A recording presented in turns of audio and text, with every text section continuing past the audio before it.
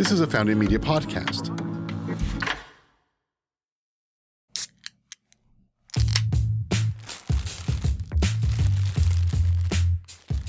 Welcome to the Packing Taste podcast. I'm your host, Axel Brave. Today we're sitting down with two upcoming packaged food industry leaders, Farah Mussolati and Cecilia Panicelli.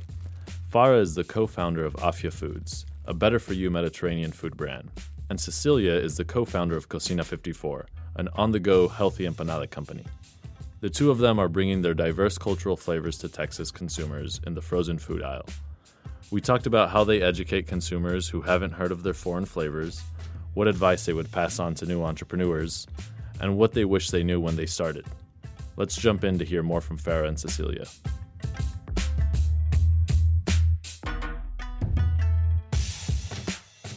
Hello, everybody. This is Axel Brave, the host of Packing Taste.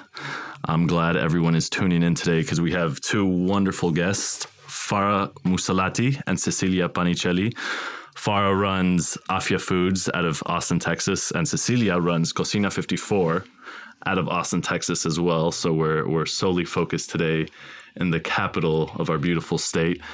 And Farah, what she does, and she'll talk more about it, but essentially it's frozen Mediterranean food, very delicious. And Cecilia does frozen empanadas, which is an Argentine part of the Argentine cuisine, frozen as well. And they'll talk a little bit more about that. But thank you, ladies, for coming in the show today. Yeah, thank you for having us. Yeah, I've been very excited. I've wanted to have y'all on for a while because, as I was saying before we started recording, the amount of ethnic food and the diversity of food in Texas is growing so much. And you guys are a great example of that. With the Mediterranean cuisine and the Argentine cuisine. So thank you for sharing the love and the passion of food with us Texans. Yeah. I guess where we can start, I think it'd be awesome for you guys to tell us your story about where you're from exactly, so our listeners can understand where these foods are coming from. And when did you guys move to Austin, Texas? I don't know who wants to take the lead, but... Okay, you go for it. Okay, I'll go. Hi, everyone. I'm Cecilia Panicelli. I was actually born in Mendoza, wine country of Argentina, but lived all my life in Buenos Aires, Argentina, until I was 21 and came to UT to do an exchange program there. Longhorns, Lego Longhorns. So I came here. I met my husband, who's the co-founder of Cocina 54, and we settled in beautiful Austin. But growing up, we always ate empanadas. We loved empanadas. They were part of every baptism, birthday parties. So when we came to the States, we found that we couldn't find empanadas that were like good and that we really liked.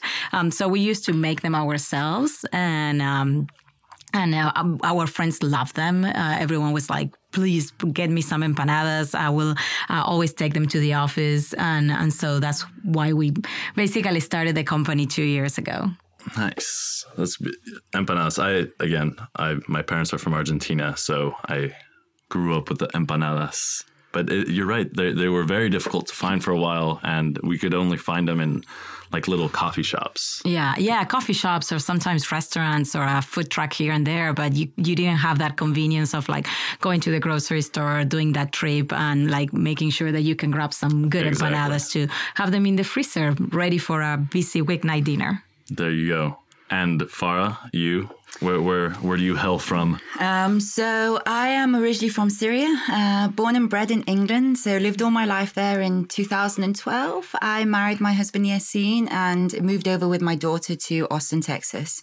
So traveled continents for love, let's put it that way. And when I first moved here, I mean, although England and the States, we speak the same language, but things are very different. So for the first few years, I just had to adapt and assimilate myself to certain different things. And during that time, I spent a lot of it helping struggling refugees, because there was a huge influx of them coming into Austin. At the same time, my mother-in-law fled the war in Syria. And along with her, she bought this black recipe book, and it's just filled with recipes handed down from generation to generation, like pure authenticity. So lucky for me, she moved in with us and she would cook this amazing food every single night. My kids absolutely loved it. And then I would just look around and I just would not see this Mediterranean / Middle Eastern, that whole Levante area. I wouldn't see any of this food in the freezer section. And I was like, it's a huge growing, food, Mediterranean food, but it's just not readily available for consumers. So, pairing that up with, starting a business, having this asset in my hand, which was this black recipe book filled with recipes, and wanting to actually run my own business and help refugees. So I put those two together and, we're out there. We provided Mediterranean food to the consumers. Yeah. And before the empanadas and before the Mediterranean food, when you guys got here and realized, some of my favorite foods aren't readily available, what were some of your favorite foods immediately when you got here? Were they the tacos? Was it the barbecue? For me... Do you remember like a certain food you had like the first year you were here? The first thing... Mexican food I wasn't too used to because we just don't have it in England, but it was the barbecues. Yeah. It was here. That is just what I fell in love with and I loved. Obviously now I've gotten used to the tacos, but it was definitely the barbecues. The barbecue? Oh, yeah. The sauce too? Or just everything about it, the sauce, the actual meat, everything was just fantastic. I still love it till now. Yeah. Yeah, for me it was the same thing. Actually, my first job here was at Stubbs Barbecue. I was their marketing manager for 6 years. So I got very deep and introduced to good barbecue. Yeah. And so, barbecue was just like the thing, the ribs, the everything, brisket, the smoked brisket is just amazing. Was it like, because we all eat meat in our cultures, right? But the barbecue was totally different than what we were used to. Did that startle you at first, or was like, no, this is too good? I'm not going to think about it too much. I mean, it's different to how we eat meat. Like we will usually have it like as a kebab or on a grill. Yeah, over the fire. Here's over the smoke. There you go. So it was a different taste, but it wasn't something that I just couldn't adapt to. I absolutely loved it. My family even came over from England, and they're just like, we want barbecue. Just take us to barbecue. So yeah. No, for me it was just incredible. Yes, it is completely different to the open flame that you will find in Argentina. The type of barbecue, the asado is very different. Yeah. But truly the flavors that you can have with a good smoked brisket. Mm-hmm. And there are so many talented people that can do that here that it was amazed to be submerged in that culture. Yeah. And when, I guess growing up or when you were here, cooking, we can consider cooking pretty big in both of our cultures, in the Syrian culture and the Argentine culture. How did you guys learn how to cook? Who taught you how to make empanadas? Who taught you how to make kebab? Was it your mother or your father? So my mom, obviously, not obviously, but my mom, yes, she was the one that taught us. She absolutely loves cooking and loves every cuisine out there. She just is one person that will do spice trainings because she just was very much into spices. So growing up, we have the fortune that she didn't have to work for 10 years. So growing up, she was in the kitchen a lot till we went into middle school, and then she started having a job outside the house too. But she just loved cooking, and I think that was an incredible part. And then my grandparents too. Both sides. I have an Italian side and a Spanish side, so I have a lot of a very big mix of different cuisines. From one of my grandmothers making pasta from scratch, and it's just the best fresh pasta that you will have ever in your life. And would she say Cecilia, come help me cook? Yeah, absolutely. Yeah. And there was no pasta machine or anything. She will just cut the pasta with a knife, and that was it. And she will have everyone on a Sunday, and the bolognese was just perfect. And I think that that love was incredible on my Spanish my Spanish family. My grandfather will wake up at 6 o'clock in the morning, and I ask my grandmother, what are we cooking? Go to the fruit and veggie market and grab the freshest ingredients. They live in the country, so they just grab the freshest ingredients, and we will have lots of different flavors. He might grill some food. My grandma will just make like a kind of a ratatouille with vegetables. She will make pasta too. So it was incredible. Just both of them both of my grandmothers and my mom, they were always very much into food and taught me like the love for cooking and for bringing like great flavors to the table and what was like that honor of serving those foods to your family. Yeah. And was that similar with you, right? Was it mainly the women in the family that taught you how to cook? Yeah, definitely. Really? Definitely. Be it like on my side, be it my mum, be it my grandma. I mean, they, they would make everything just like Cecilia. They would make everything from scratch.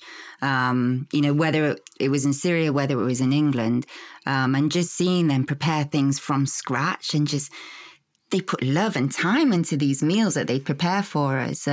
So I would watch them a lot and I would see their techniques. And then when obviously my mother-in-law came, the love that she put into her food, like something that I would have cooked in half an hour, she would spend an hour and a half there, putting that extra love into it, putting that extra soul into it. And it was just like, this is amazing. Yeah. It really is. And would she also bring you in like, hey, Farah, come help me cook, come cut this onion? Oh, she'd definitely give me the onions. Let's put it that way. See, I was always stuck with the dishes. Yeah. And for a while I was like, oh yeah. So in my family, my mother's an excellent cook as well, but my father and I were the ones who cook a lot. And when I was young, it'd be like, Axel, come on, look, we're going to do an asado or we're going to do a pasta or we're going to do this or that. And I was so excited. I'm like, okay, what do you want me to chop? What do you want me to do? He's like, no, what? Can you wash that dish over there? We just finished. I'd wash it. And then, okay, well, can I stir this? No, you need to wash the cutting board. Cooking is about keeping everything clean. That's what he would say. It's like, and he always told me a great chef cleans up after themselves. And I would be the one always cleaning after him. But no, he's the one who I think taught me most of what I know when it comes to cooking. It wasn't really my mother. My mother was like good at 5 different dishes, some lentils, some pasta. But it definitely, I think we're talking about the same feeling here when we would watch our parents cook. And hearing you guys say that and you guys have kids, I'm thinking like, how am I going to do that with my kids? Like, should I do what my dad did and just make them do the dishes, or should I let them cut the onion? Well, I like at home, for example, like I have 2 kids. So my 11-year-old she loves to bake. She has watched every baking show. And so like, I'll just let her have the kitchen and it's just fun to just see her experiment and make mistakes. And I'm like, did you put like that? And like 1.5 cup of flour, just half cup of flour. Yeah. But yes, there is a very important part of like, okay, the rule they know the rule for being able to use the kitchen is that you gotta leave it better than what you found it. So okay, so my dad wasn't lying. We have to clean. That's rule number 1. She loves to cook, and I'm like, go for it. Yeah. But the kitchen needs to be all like better than what you found it. Of course. And do your children love to cook as well? So I got my 4 girls. Out of them, 2 of them do. Okay. One of them really likes the sweet side of stuff, and the other one actually just likes to do anything. So they will also experiment. They will experiment with different things. It doesn't necessarily have to be, Syrian food or anything. But yes, they do have to clean up after themselves. They do make mistakes, but it's absolutely great. It's I just believe leaving them to their own devices and letting them learn, through cooking and learn through their mistakes is just the best thing to do. Yeah, without a doubt. Okay, so kind of to get into the brand talk now. Why? So obviously you guys grew up cooking. Your parents taught you how to cook, or you got to see it and witness it. You saw that it brought the family together. You guys wanted to bring some of that here, but why? What did you guys have one certain drive that made you want to share your cuisine with the Austin community or the Texas community? Was it like I guess you already answered this. You said they didn't have any Mediterranean food here that was readily available, and they didn't have any Argentine empanadas here that were readily available. And was that kind of what jump-started this? Like, oh, I'm going to take advantage of this gap? Or was it, I just want to share this awesome food with everybody because this is like, there's no way people shouldn't know about this. So I think for me, it was a mixture of several things. It was this amazing food that really needed to be shared. Like whenever there was a gathering or anything, my mother-in-law, a party or get together, my mother-in-law was always asked to make certain dishes. So it was definitely wanting to share this food. It was definitely one of the missions behind Afia Foods, which is to, help support these refugees. And I thought, if I start a business and it's successful, I can bring them in and they'd be, part of this great working environment. So it was a great food. It was a mission. And yes, there was a gap in the market. There wasn't any of this great food readily available for consumers.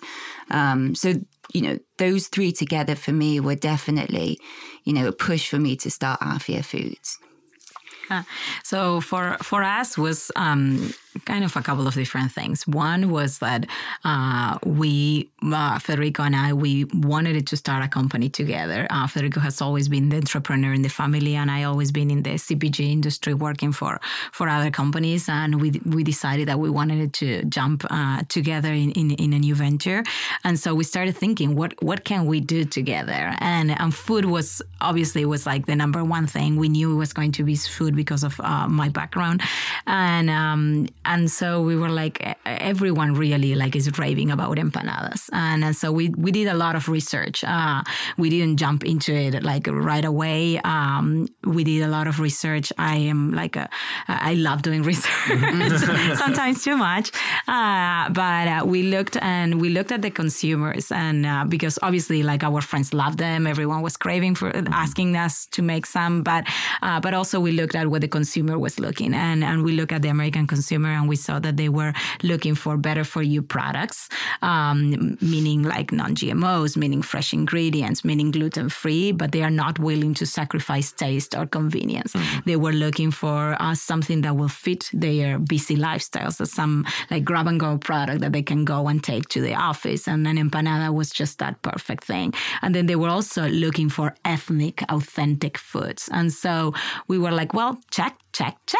We have a product that is made with fresh vegetables. We are one of the few empanadas that actually have a lot of fresh vegetables as a filling.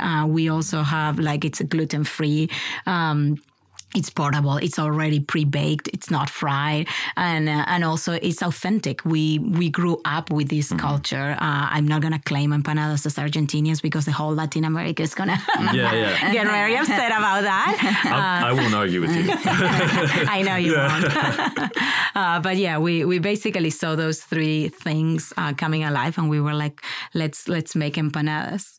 Yeah, and you, I guess. Yeah, I love asking that question because it's never one answer. Oh, I did this because of that. It's no, it was a little bit of this, a little bit of that. Yep. But I guess the importance of cooking and the power of sharing food, that was the way you wanted to help refugees, and that was the way that you wanted to start a business with Federico, and cooking or food was the way. That was the outlet, right? Mm-hmm. Yeah. I don't know. I find that interesting. Being in Austin, it's not let's make an app together to save the refugees or something. It was food. It was food. Do you think? Yeah, you can. I'm so sorry. No. You're good. Why do you think food has so much power, or why do you think is it just us that think that, or it's just part of our lives? Yeah.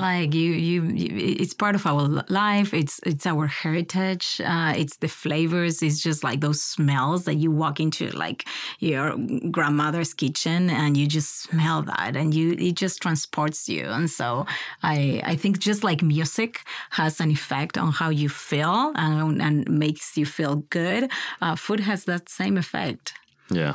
Yeah, I think just food is our universal common ground. No matter where you're from, you know, what you look like, who you believe in, what you believe in, is food brings everybody together.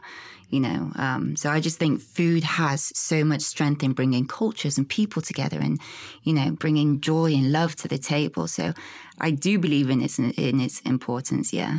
Yeah, it was actually funny because a couple of months ago we had dinner with our families together, Farah and our family. And so we brought some Argentinian desserts and she fed her Mediterranean food to my kids. And my kids went like crazy about her food and her kids went crazy about the desserts. And so it's what did you guys make? At the time, obviously, there was kibbeh on the menu. Yeah. On the menu. And we made, at the time, was there stuffed vine leaves? The dolmas. I don't remember, but the hummus was incredible. Like everything was. We made like a kibbeh and a salad, like a fattoush the salad. Kibbehs, my kids rice like and meat. just like I had to keep going to HEB and grabbing some bags because they love it. And we make for dessert we make this caramel coconut pie. Basically, that my kids are still craving. By the way. Yeah. Next time you guys need to bring some of that here, so I can try some of it. Why do you think, obviously with the foods you guys are making, why do you think people are so willing to try new foods? Usually, I always had an impression that people or consumers were like, I'm just going to eat what I know because that's what I know. But it seems that there's a lot of consumers, especially today, that are willing to try these new foods. Why do you think that's the case? I think they're wanting to taste new foods. I think they are. You know, there's only so much of a routine type of food that you can eat. And then they're wanting that variety. So ethnic food brings in that variety. Mm-hmm. The fact that, you know, obviously our foods are kind of, they're clean, you know, they're all natural. And so that's a bonus for the consumer. But I just think, you know, Austin there's a lot of cultures. It's very diverse and people are wanting to try all these different foods. That's how I see it. Yeah, really. I think that we have a new consumer that has like it has evolved a lot. Pepsi and Coke, they used to have like 1, 2 like regular Pepsi, Diet Pepsi, and now they have to open their portfolio to so many different flavors and textures and ways to deliver what the consumer is looking for. And it's the same for foods all around. The consumer is willing to explore. It's really looking for something different, and they get it from the restaurant, but then when they are at home, sometimes they feel like either because of time or because they just don't know how to making kibbehs or an empanada. It's not an easy thing. It has it's complicated to make. So I think that it has its challenges. So I think that consumers just love having those flavors available now. Yeah, because the foods you guys make if you'd make them traditionally at home, it would take a couple hours to make to feed your family, which is 12 people, 15 people that are coming over. But now with the products you guys make, you throw it in the microwave or in the oven and you can take it, eat it in the car. Yeah. Super easy. Convenient. Very easy. Yeah. So it's like, people are willing to try new foods, but they have a lot of restrictions. Like it needs to be gluten-free and it needs to be ready in 5 minutes. Yes. And you guys are meeting those criteria. It's a challenge. It's a challenge. What do you think, and we'll get into this super branding part here in a second, but what do you think about the fact that you're super busy this morning? I am very sorry. I'm just gonna put that on the floor. No worries. Startled me. What how do you guys feel about, having learned how to cook this stuff traditionally, doing it for an hour, 2 hours with the family, to now making a product that is ready in 5 minutes? Is there some conflict there? You're like, no, this is the right translation that I wanted to do for the American consumer or for the Texas consumer. Yeah, I can speak a little bit. So the story of my grandfather will wake up early, go to the market. That's not my story. Like, that's not my life. Like, I went to school and I worked. I started working in different companies, and I will work 9 to 5 or even more hours. I had my daughters. So the routine, there is no time to spend that time during the week. Like, during the weekend, and we do take time to cook and share those flavors. But during the week, it's very challenging. So I go to the freezer aisle and grab that like frozen rice or the quipes or the empanadas because they allow me to do other things with my kids that now I can't. So we do have an awesome breakfast on Sundays. We do have like made from scratch pizza maybe on Saturday, but during the week it is challenging. I need to have like an empanada. Like yesterday was like empanadas going onto the lunch boxes, and it's like the empanadas that I just take from the freezer aisle. So I think we need to resource to like some good food that it's made from scratch still, but it's just frozen, ready, available for us. Yeah. I double down on that. I mean, I just think the majority of the people that I know, we all live, busy lifestyles. Everything has become fast paced. So, me having 4 kids and, you having 2. So you need that convenience food in the freezer, but obviously good convenience food for when you're in a hurry or for when you don't have time, working and the kids coming back from school. I mean, my kids at this point, I always have food in the freezer ready for them. They just open the freezer if I've not had the chance to prepare anything or my mother-in-law hasn't, and they will just go and heat it up. And I just think that has become kind of like a staple throughout a lot of the households I know. Yeah. And I think it's great to have healthy options, and especially even better to have delicious options. Yeah. I think that like food that you can trust is what you're looking for, and like products that don't have fillers. And obviously we looked make sure that that's what we have available for our families. Yeah. Okay. So like I said earlier, one of the reasons I wanted to have y'all on is because you guys have these ethnic brands, translating it for the Texas consumer, American consumer. My main question for you guys is, what are some strategies, or what do you think is the best way to educate the consumer and say, hey, this isn't barbecue, these aren't tacos, these are empanadas from South America, or these are some kebab, or this is kebab from the Mediterranean region. How do you educate the consumer?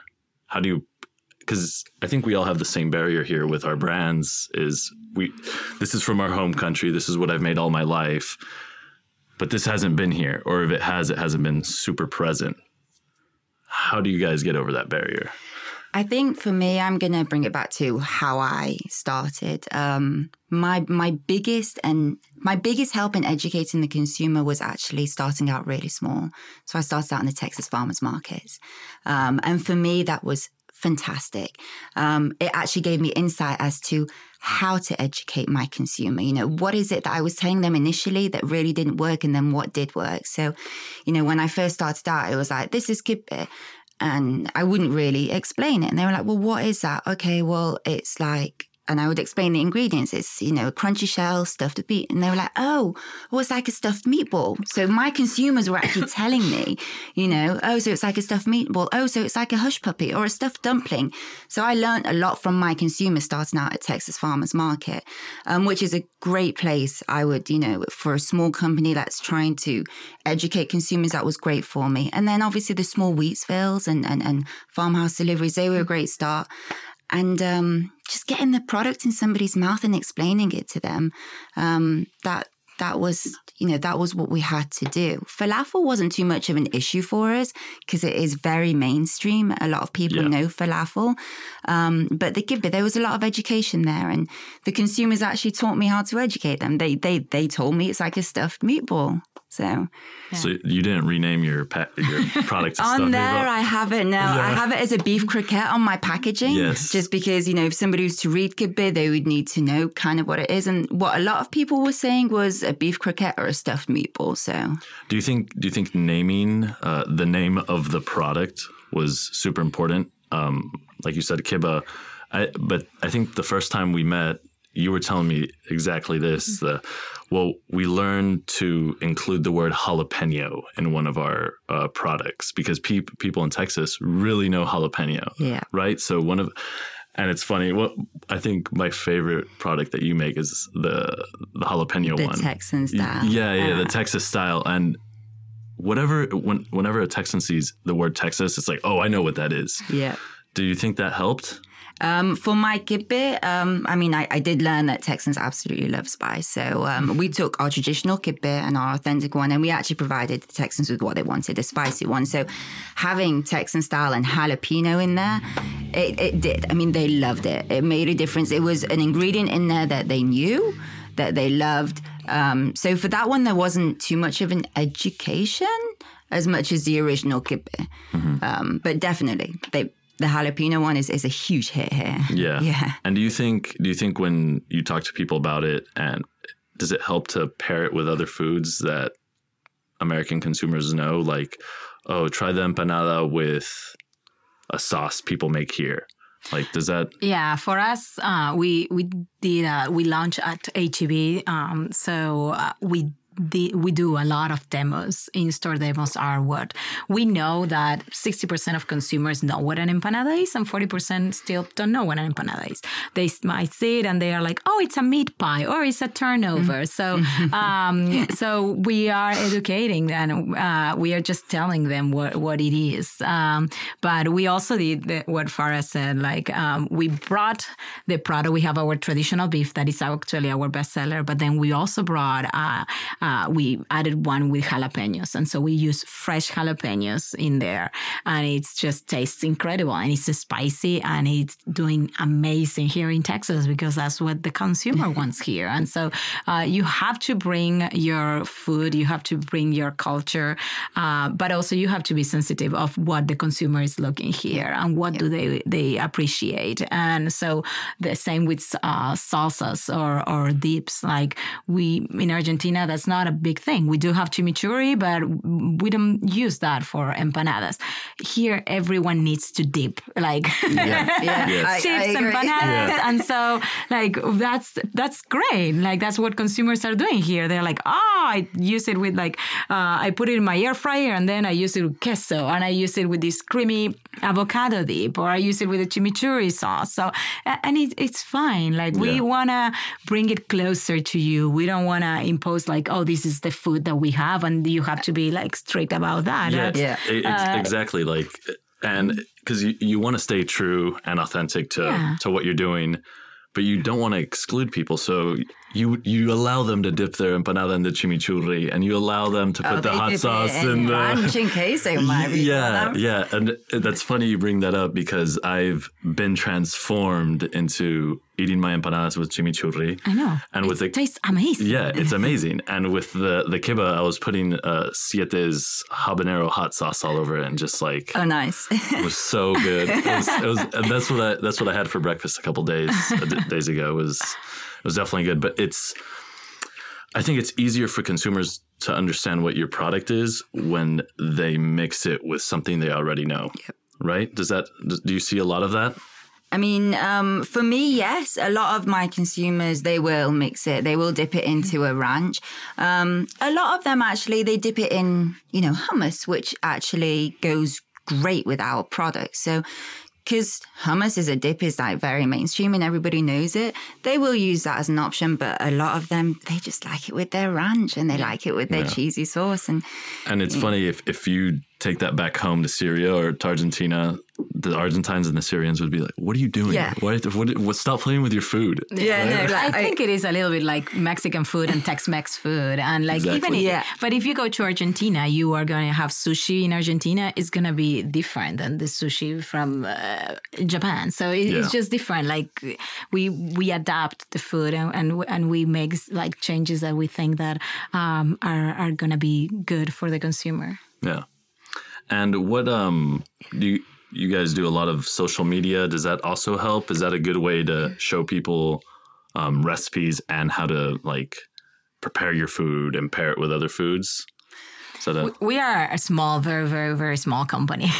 It's just 2 people and a couple of part-timers. Yeah. So we do it all ourselves. So I think social media, it's a great way to communicate, but it's also a very expensive thing. So right now we do have a lot of demos. We have a lot of word of mouth, just consumers loving the product and telling friends and sharing that. And to us, that's the most powerful brand ambassador that we will ever have. So social media, yes, but there is a lot of information there. So from there, going all the way to the consumer, and that consumer remembering the product that they just saw on Facebook, and then going to the supermarket and finding that supermarket in the freezer aisle, it's a big leap. There's of a faith. lot of steps in between that you just said. Yeah. Yes. Yeah. Do you think? Sorry, go ahead. Yeah, no, I do believe social media is important, but there are lots of challenges and it is very difficult. But double down on what Cecilia said, it's the consumer, it's the word of mouth that is, you know. Do you think specifically with ethnic food brands, the best way to convince the consumer to buy it or try it is word of mouth, being in front of them? Do you think that's more powerful than social media or a email blast? Oh, definitely. Demos. Yeah, demos. Getting it in their mouths. Like, Really? yeah, they really don't care how do you call them. It's an empanada, and they thought it was a meat pie, but they taste it and they are like, wow, like, how is this possible? Like, and they are like, I'm in the frozen aisle, like, and this tastes so fresh. And we're like, well, we use like raw spinach when we make our empanadas, so you're gonna taste that. We use like fresh onions, fresh jalapenos, and so you can taste those flavors. And the minute someone tastes it, they really don't care how they you call them. You're just educating them there. Do you think it's a trust thing? It's if somebody's never tried this before and they're going to try it for the first time, they rather have a real life person talk to them about it versus a 30-second ad on Facebook? Definitely. Definitely. More trusting. We are still people, and and the smells, like you're cooking in this supermarket and they just smell that, and then they just come by and they try it, and I don't know why I always act surprised when people tell me that. It's like demos, being in front of the customer. I'm like, don't forget. I guess like as entrepreneurs, we get lost in testing all the channels. People are telling us, you got to be on Instagram, you got to be on YouTube, you got to be doing this, you got to go to this show. It's like, well, I think I'm just going to stand in front of the customer and talk to them. Yeah. That's the best way to relate. That's what's been the best for us, to be honest. Yeah. Definitely. And it's a lot of work. Like you have like weekends, like Saturdays and Sundays, we cross each other at the supermarket. Yeah. But it is what really the consumer sees you there, and they find your product right there. So it's what it gets them. That's awesome. That's awesome. We're talking about this. I'm writing an article exactly about on the field hustle. So I'm going to quote all this. So thank you. You guys are writing my article for me. Okay. And obviously, being in the great state of Texas, what have been some awesome support systems that you guys have seen here that have helped your brand get in front of consumers, or support systems that have helped your brand tell its story to the consumers so they can relate to it? Yeah. In Austin, like you have like amazing places like SKU, for example, that it's like a business accelerator here. And we were part of their track number 5, and it really helped us like accelerate our business and be ready when we launch at HEB. So I think that's like the number one thing. Austin has it's just like a hotbed for like CPG brands. It's amazing, like how many CPG brands are here. Too many. Yeah. But it's amazing. It's incredible because you do have all the support from other entrepreneurs, and so that's also part of the journey, and just being able to share that. And if not, it's a lonely journey if you don't have people around you. And so I think that what we have found is that being in Austin, it's incredible because of that, because you have like, at least what I always lived here in Austin, so I don't know how it is in different parts of the country, but what we always hear is like everyone in Austin is so open to share. It's so open to just like give back, and at least that has been my experience with like mentors and people and other entrepreneurs that are just there, and we are setting up with like products for one retailer, and we're just sharing how are you doing this, because if not, it gets lonely. Yeah, it does. Yeah. I agree. I think that the greatest support here in Austin is the people, and I would say throughout the whole of Texas as well. I mean, everybody just, they're a shoulder for you to lean on, great support system. They want local to succeed. So I just think all the other entrepreneurs out there in CPGs, you have a question, you pick up the phone, you can ask anybody, and anybody's going to give you the answer that you need. And one more thing, I think H-E-B Quest for Texas Best has like a big part of that, because it gives us brands like an amazing opportunity to be showcased and to be part of this experience. We did it 2 years ago. We were one of the finalists, and it's incredible to have like a retailer like H-E-B that is just there to help you and to support you. And I think that has made a tremendous difference for the brands in Texas, that they have H-E-B, that it's there, and like you can participate on their contest. You can become a finalist. You get a chance to sit down with the buyers and bring your product to life and partner with them. So I think that's very incredible that they are bringing that flavor diversity into their stores and supporting local brands. Yeah. Very interesting. Because I haven't heard a story yet that says, no, so-and-so didn't want to help me, or these people were being mean and they didn't. Everyone that's been on this show, everyone who I've talked to in the last 3 years since I've started my own brand, everyone has been super helpful here. Yep. I haven't heard a single story of like, no, nobody wanted to help me introduce me to this buyer. And I think that's why we're becoming such a powerhouse in the CPG. It's because everyone is helping one another. It's like, oh, they need some help. Oh, they need some help.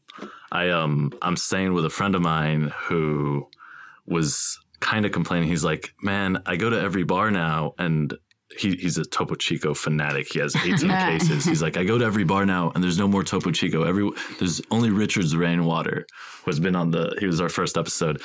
And I'm like, yeah, man, that's because here in Austin, you guys just support local so much, which is great. I mean, that's how all these brands have been exploding. I think it's fascinating. And I think, so if you guys don't know, Farah and Cecilia are, I think I can say this, you guys are in the Chobani Incubator. Yes. Right? It's no secret.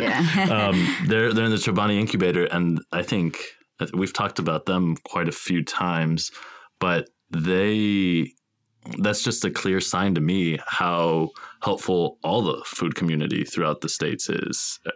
Like, there's so much more interest and so much more care in what we're eating that people are becoming more helpful within the industry, just to showcase better products and get more ethnic foods in front of other consumers.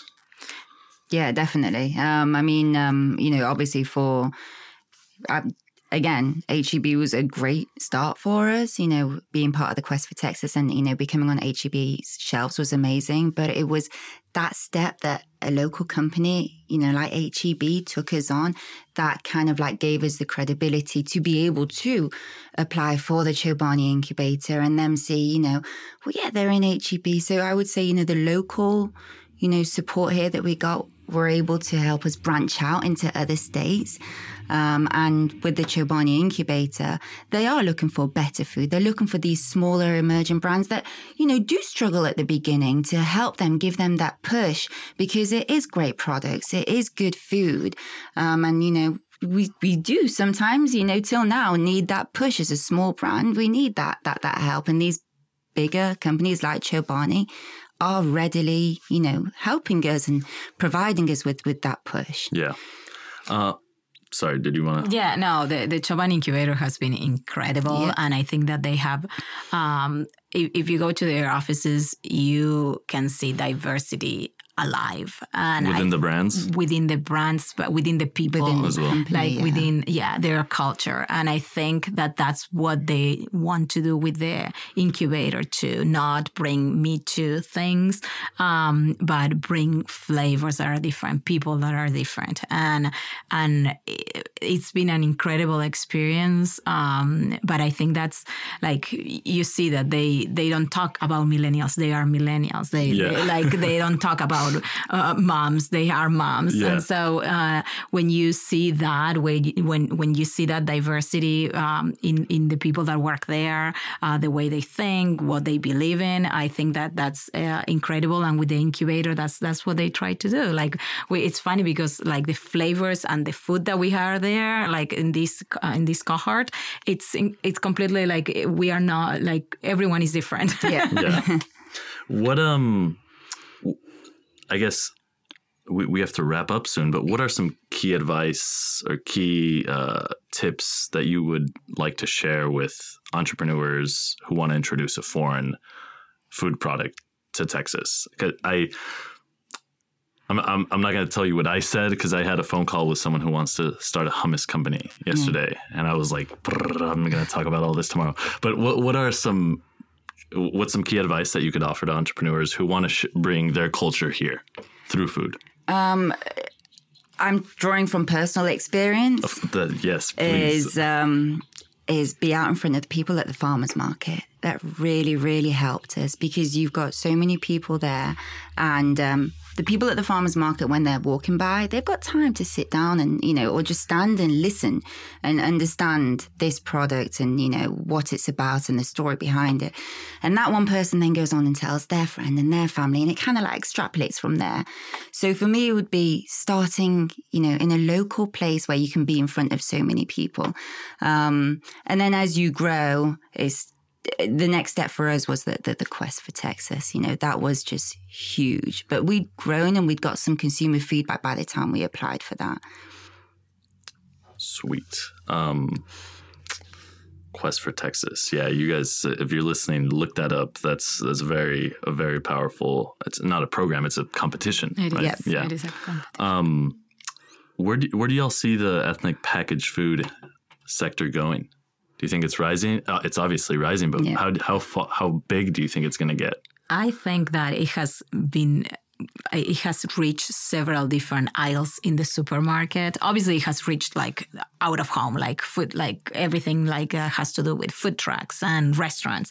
It's there already. Like you see the diversity that it's out there when you go to different restaurants. It's not barbecue like it used to be before, or Tex-Mex here in Texas. There used to be one international aisle at HEB. Now, like you said, y'all's food isn't even in the international aisle. No. So I think that it's what is happening is there is not going to be the international section in the supermarket, but that has permeated because it's in the end there are different flavors, and that's what the consumer is looking for. And so they go to the spice section, and they can find like different spices from all over the world. And I think that there are certain aisles, like the frozen aisle, I think it's hitting now. That innovation, it happened like with like bars, for example. Like you can see all sort of bars, like snacks. You can see all sort of snacks, and I think it's finally arriving to the frozen aisle where like it's innovating, and it was ripe for innovation. That section of the freezer aisle,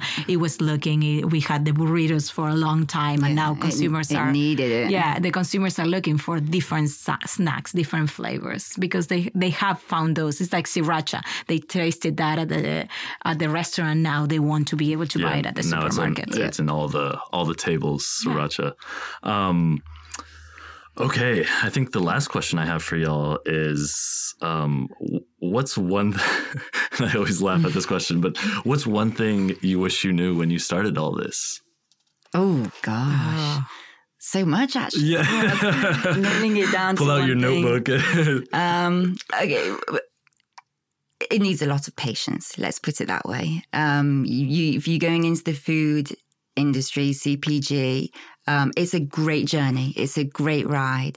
But there's a lot of patience that comes along with it, a lot of perseverance. You need a lot of determinations because, there's quite a lot of no's along the way before you get that first yes. And if you give up after the 10th no or 15th no, you could have been one no away from a yes. So just be patient. It's tough, but it's an incredible journey. It really is.